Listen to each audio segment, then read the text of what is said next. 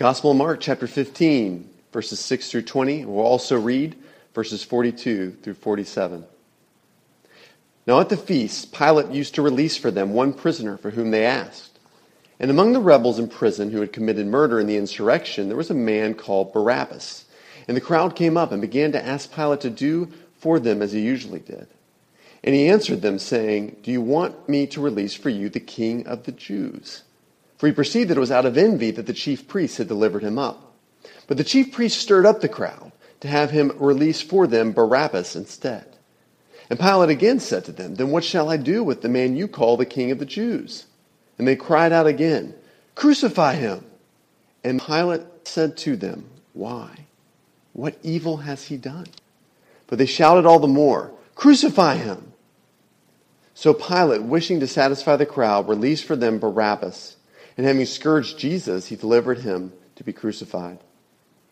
And the soldiers led Jesus away inside the palace, that is the governor's headquarters, and they called together the whole battalion. And they clothed him in a purple cloak, and twisting together a crown of thorns, they put it on him. And they began to salute him, "Hail, King of the Jews!"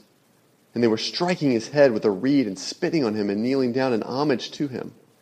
And when they had mocked him, they stripped him of the purple cloak and put his own clothes on him. And they led him out to crucify him. Now, verses 42 through 47. And when evening had came, since it was the day of preparation, that is, the day before the Sabbath, Joseph of Arimathea, a respected member of the council, who was also himself looking for the kingdom of God, took courage. He went to Pilate and asked for the body of Jesus. Pilate was surprised to hear that he should have already died, and summoning the centurion, he asked him whether he was already dead. And when he learned from the centurion that he was dead, he granted the corpse to Joseph. And Joseph bought a linen shroud, and taking him down, wrapped him in the linen shroud, and laid him in a tomb that had been cut out of the rock. And he rolled a stone against the entrance of the tomb. Mary Magdalene and Mary, the mother of Joseph, saw where he was laid. This is God's word. We are grateful for God's word. It's going to be hard, though, to top last week. A wonderful week last week. If you weren't with us, just an opportunity to reflect back on the year and what God has done in all of our lives. We had 14 people come up and share testimonies about Jesus' good work in their lives and how he's used them and how he has grown them to be more like their Savior. Thankfully, we have the Word of God, and hopefully I can get your help. If you would help me out, I want to do a quick Bible inspection. So if you would, from where you are, hopefully you have a Bible with you. Remember, if you don't, you can get them in the chair pockets, into the aisles. Hold up for me the Bible you're using, okay? Hold up for me the Bible you're using. Page open to Mark 15, okay? Hold it up. Let me get a good look, okay? Some of you are scrambling for a Bible. Got the iPads out, the tablets. I love that. I love modern society. Hopefully it didn't shut off in 1 minute. Okay, very good. Very good. This side, there's nothing. That's all good. Thank you. Well, the good news is, as I suspected, none of you are any longer using picture Bibles. So that's a good thing, right? No illustrated children's Bibles. But for the record, I love them. I love illustrated children's Bibles. In fact, I'm only slightly embarrassed to say that I've learned and had my eyes open to a number of truths just reading with my children through some of these kids' Bibles. And they're amazing. The Jesus Storybook Bible, that's my jam. I love that stuff. I still use a phrase in there that the gospel is God's rescue plan.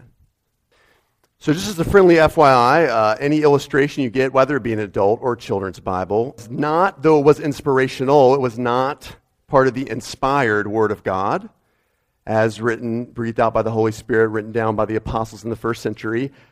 The pictures came later, all right? The pictures came later.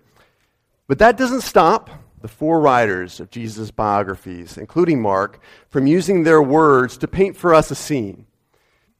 Now, Mark urgently needing to report what's likely the first gospel written because it was so urgent, because people were literally dying to hear the gospel of Jesus Christ. Mark uses a brevity of words. He doesn't use many words. You might remember that of all the gospel writers, Mark moves us along from scene to scene to scene very quickly with one of his favorite words, immediately. So then, immediately.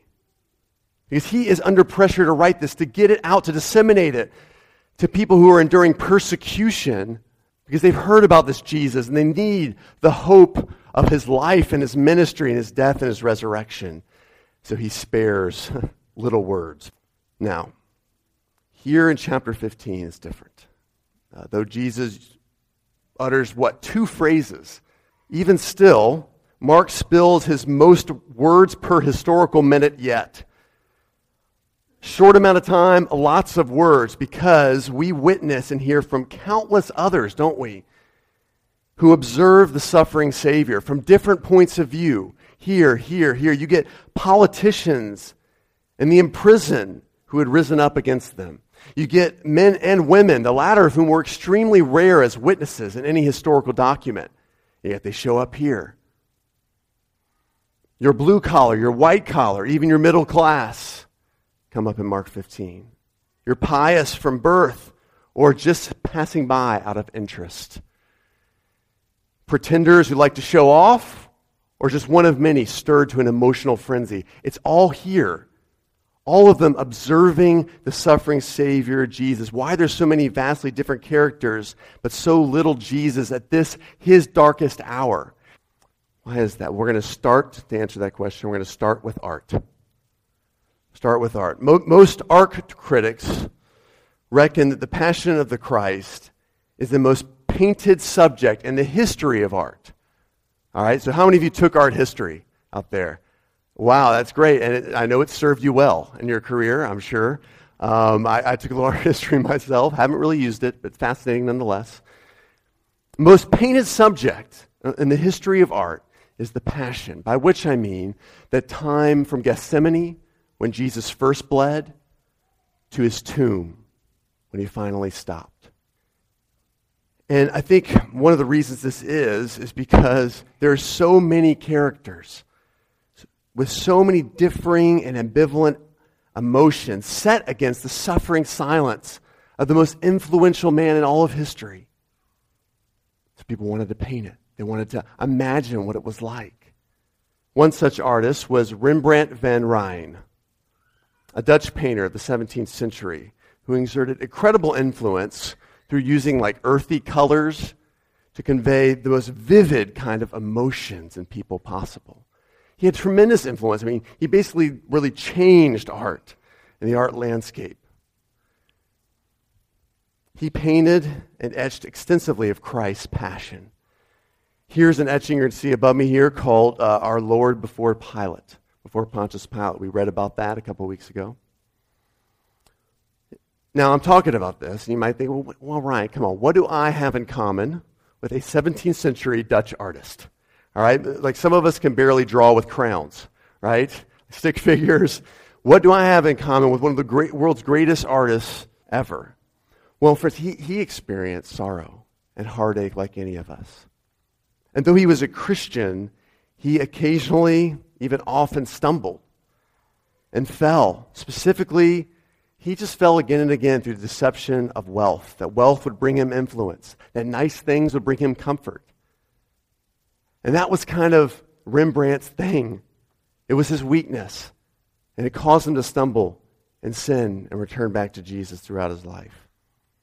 His take on the crucifixion was something that no one dared conceive, besides a guy who kept only his old Dutch Bible by his side during the last decade of his life. He was steeped in the Word of God. And so in the middle of his painting, The Raising of the Cross, you're going to see around this painting pretenders like the high priest. You're going to see sort of the middle class or lower class like a centurion or soldier. You're going to see one of many. You're going to see the crowd raising Jesus. But right in the middle, also raising the cross, is Rembrandt himself. You see, he's almost spotlighted, isn't he, in that picture with that beret on. He understood, Rembrandt did, that he put Jesus to death on the cross.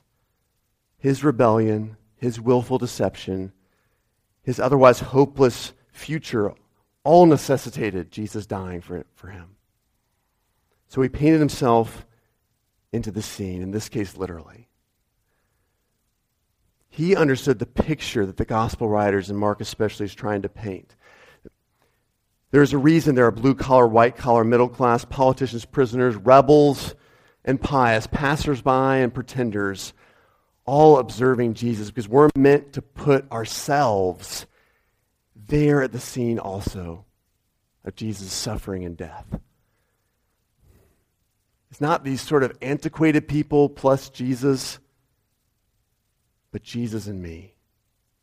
So today and next week also, I want you to do yourself a favor and put yourself there. Try as best as possible to put yourself in this scene where this person you'd heard of or followed or never heard of but was causing such a stir was suffering and about to die. The reason you'd be doing yourself a favor to put yourself there is that if the God of this Bible is real, I would suggest he is, if he is who he says he is, then you and I have a problem. See, God issues a divine standard by which we're asked to live. And it's brilliant, and it's wisdom. It's completely just and fair. It's merciful in that it promotes love and care for society's most vulnerable. It's gracious because each command is given to us for our benefit, for our growth. But we don't do it.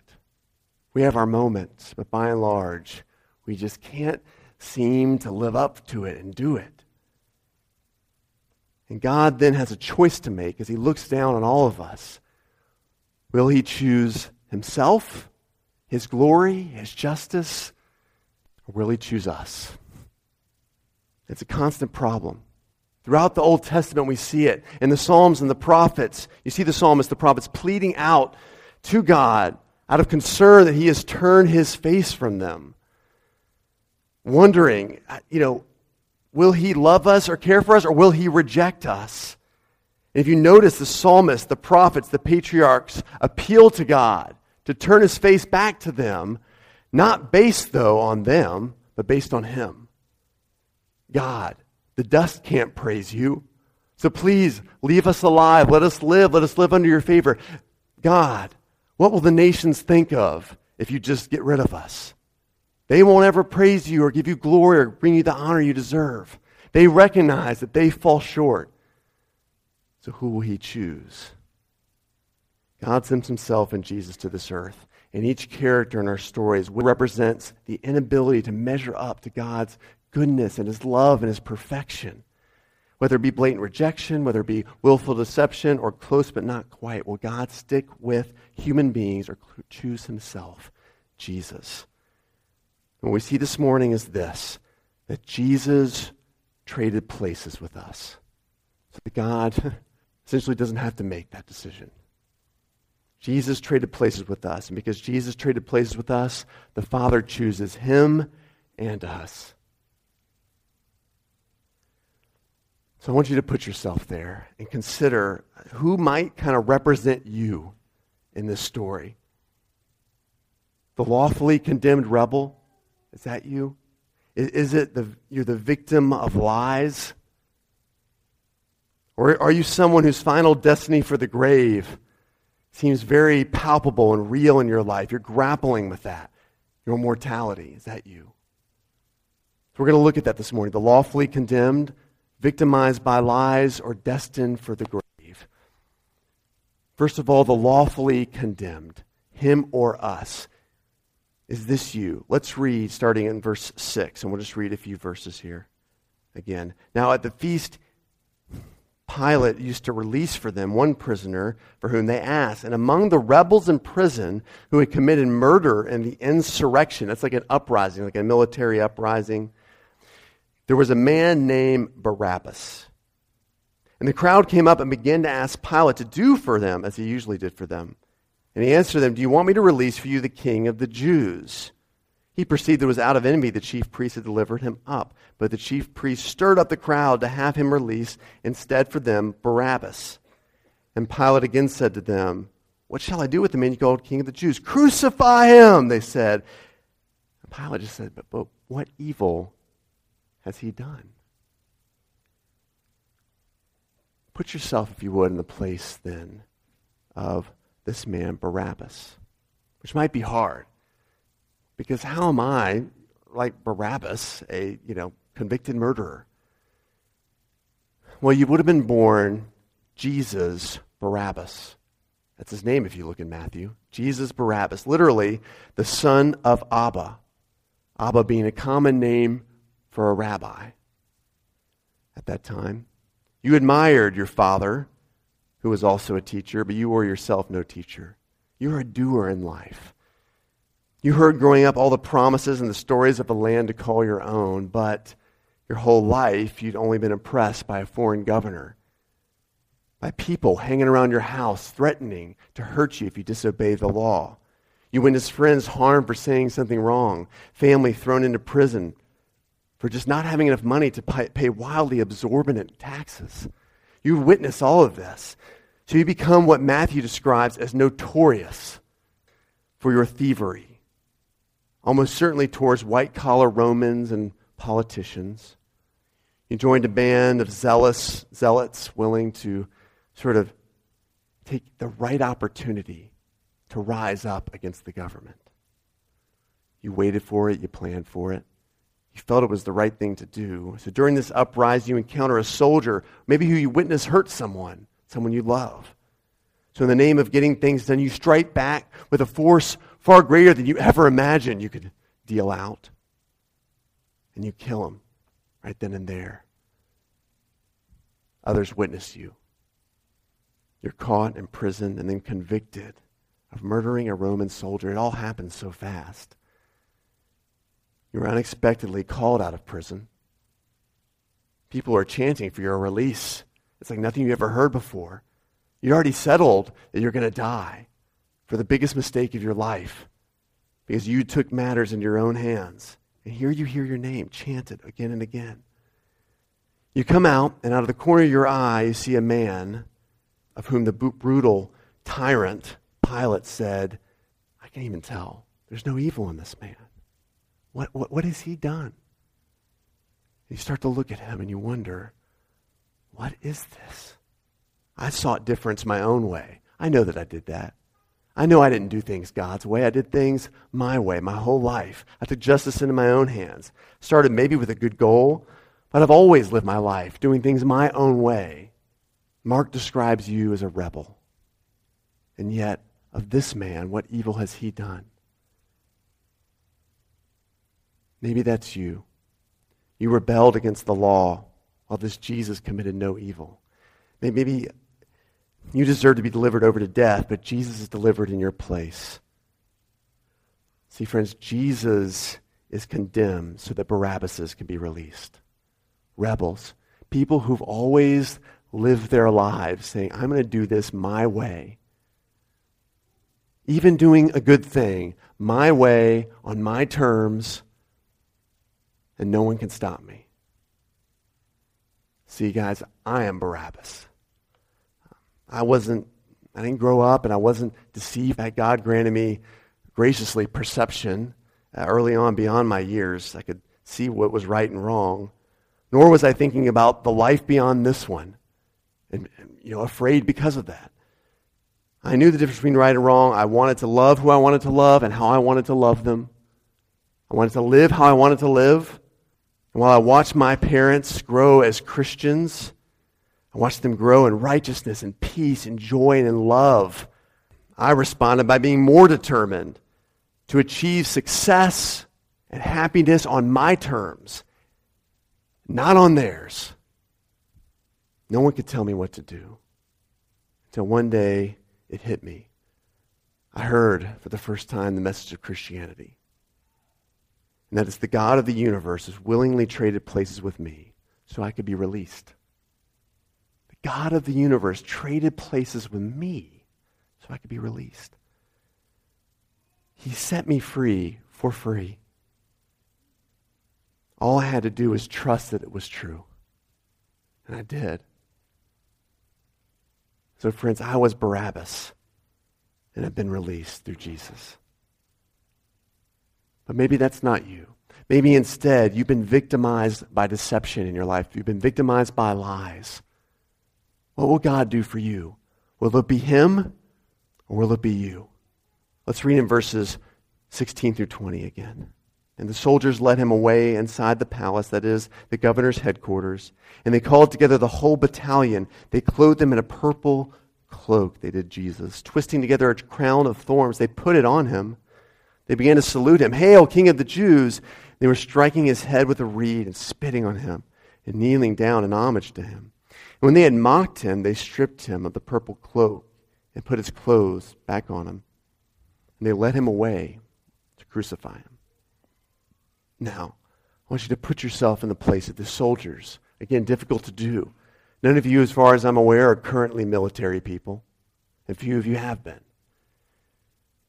Did the soldiers willfully hate Jesus, though? Did they hate Jesus himself, his life, his ministry?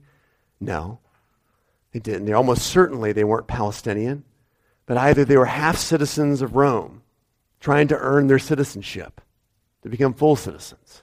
That's what soldiers of this caliber were doing. Or they were foreign soldiers, now conquered, to be in the army of Caesar and serve him. So, they were now in this position of power. They weren't lashing out against Jesus per se, but having been themselves on the sort of the butt end of power, they had this opportunity to show power, to show their venom towards somebody else who had to take it. See, they were just privates in the military, grunts, having to take power shown towards them and abuse. Now they could show it towards someone else. Someone whom they were allowed to show it towards because he claimed to be king, which was treason against Caesar. And he willingly took it. He didn't even fight back. Can you imagine a life being conditioned since you were a young person to believe that might makes right and might gives right? Right? That having some power, having some influence gives you a right to do what you want in your life and towards others. Can you imagine that? Actually, I think we all can. Some of us live our whole lives trying to achieve that kind of influence. We say it's always for the good, but how many times does power corrupt? Maybe it's even corrupted your heart, if you're honest. So you spend your life working up the ladder, enduring abuse, the occasional snide remark, the notion that you could always do it better, and you've encouraged yourself with, but this is the way the world works. If I keep working hard, I'll get there. I'll finally have power. And maybe you do get there. But to quote one of my favorite books that my boys and I are now reading together, it's lots of fun, The Lord of the Rings, J.R.R. Tolkien, he said of the earthly kings in that book who felt so significant because they've been given these special rings of power. He said of them, but they are all of them deceived. The Apostle John warns us in 1 John 2:16, for all that is in the world, the desires of the flesh, the desires of the eyes, the pride of possessions, none of this is from the Father. It's of the world. And he goes on to say that it's all passing away. It's a deception. Deceived by power and influence. Many are lured through gaining wealth, security, status. Think that we can be kings of our own lives, such that we can't see the true king who is right before us, King Jesus. Maybe you are that soldier. You're just marching through the deception of life, working your way up to have more power, a little more influence. You tell yourself you'll do good with it, and that's what you're living for. You're your own king, but you can't see the King of Kings before you. It's ironic for these soldiers because each of them actually acknowledge all the things worthy of a king, don't they, in Jesus? They lead Jesus into a royal palace, we see in verse 16. An entire battalion is before his beck and call. In verse 17, they clothe him in a purple cloak, the color of royalty. They crown him. They salute him. They declare truth about him. Hail, King of the Jews! They kneel down in homage to him as he is worthy of, yet they can't see that he is the true king of their lives. See, friends, the Son of God is victimized by lies so that those victimized by lies might finally see their true king. He willingly is victimized by mockery, by lies, by taunts, so that those who have been victimized their whole lives by this lie of power, of influence, might finally see their true king. I want to show you a portrait by a disciple of Rembrandt's, actually. This guy said, my whole view of Jesus has been affected by Rembrandt. His name is Carl Bloch. He's a 19th century Danish painter. And I want you to look at this painting closely. It's Christ mocked by a soldier. And what you'll see is a man who has been himself victimized by the lie that might makes right, that might gives right. So he's going to let himself go at the first opportunity to exercise might himself. You see that in the painting? He's filled with lust because he finally has this might in his life, this power. He's caught up by it. And now look at Christ as he looks at you. True nobility, worthy of being crowned, worthy of being knelt before, yet willing to be the victim of such vile deception, such vile lies. Isaiah 50, verse 6, I hid not my face from mocking and spitting. Why? For you. One of the reasons, guys, you can trust these accounts about Jesus to be historically accurate is that no one would ever make up this sort of stuff about a first century deity, a first century God. So we say sometimes, what makes Jesus and Christianity different from other religions? That never would have been asked in the first century, because what the gospel writers were proclaiming was so incredibly different. No first century God, no victorious God was a victim. Victorious gods would never be mocked without swift revenge. Victorious gods never bled, but Jesus did to the uttermost, that you might see a true king. A king willing to suffer because you knew you needed it to live. That is King Jesus. And maybe that is who you need. Finally, maybe you've been destined for the grave, and you recognize it. You recognize your own mortality, and the question is, will you live on forever, or will Jesus, him or us? Then we get to the story of Joseph of Arimathea. When evening came, since it was the day of preparation, that is the day before the Sabbath, Joseph of Arimathea, a respected member of the council, who was himself looking for the kingdom of God, took courage. He went before Pilate. He asked for the body of Jesus. How many of you have picked out your own coffin? Probably not many of you. How many of you have picked out where your ashes are going to be spread? To be honest, a few of you. How many of you guys have planned your funeral? What will be sung, scripture, that'll be said, who's going to preside? How many of you guys tentatively planned your own funeral? Raise your hand. It's okay. Yeah. Maybe through sickness or through recognizing you're going to die someday, you have faced your mortality. Maybe that's you. You might be Joseph of Arimathea. Joseph was a respected religious man. He was a leader amongst the religious leaders, whom Luke says, quote, had not consented to their decision and action to put Jesus to death. Luke 23. In order to conform, though, to the Jewish law in Deuteronomy 21, a person's body that hung on a tree needed to be removed from that tree before sunset, lest the land be cursed. Joseph knew this.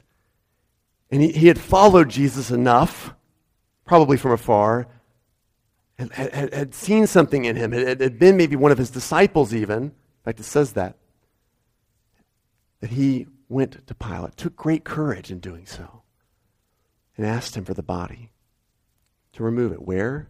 To his own tomb.